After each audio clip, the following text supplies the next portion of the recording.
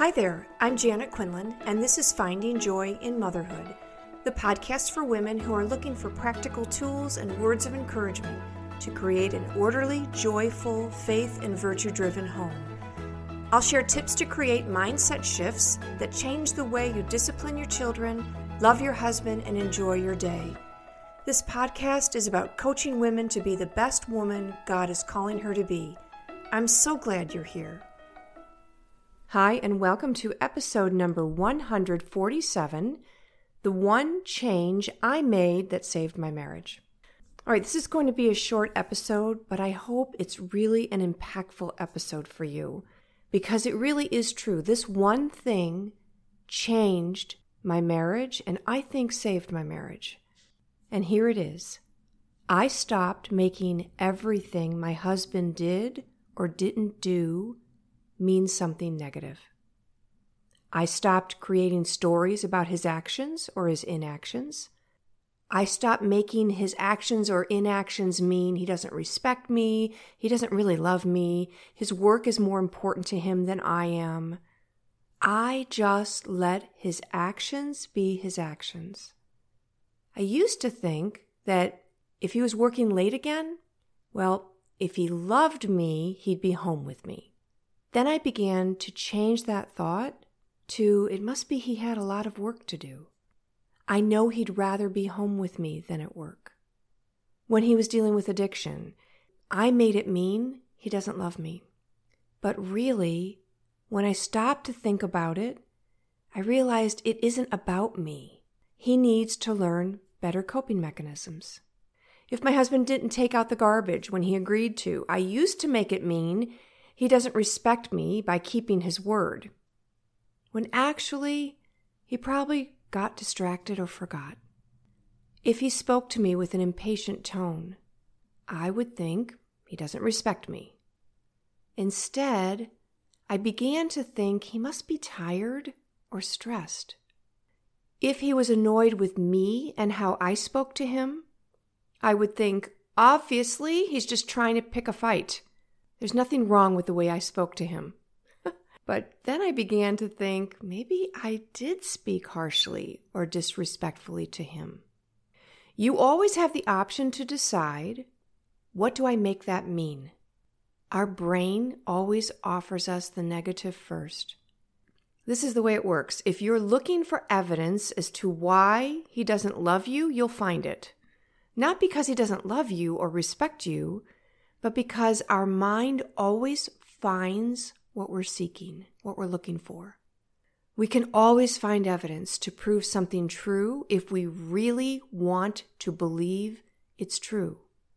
So if I really wanted to believe he didn't respect me, I would find evidence for it. If I really wanted to believe that he didn't really love me, I would find evidence for it. Instead, I learned to question my belief. Remember, just because you think it doesn't mean it's true. Offer yourself thoughts that could also be true, and don't continue to confirm your negative story or belief. In coaching, we call this empathetic curiosity. So let's break that down. Empathy is sharing in another person's experience, trying to understand from their point of view, from their lived experiences. Curiosity, just the desire to know. So when we approach any and every difference or opinion or a particular circumstance of someone's actions, especially our husband, remember he's the one we're supposed to love and cherish till death do us part. When we approach the circumstances of whatever he says or does with empathetic curiosity, we take away the judgment and we seek understanding.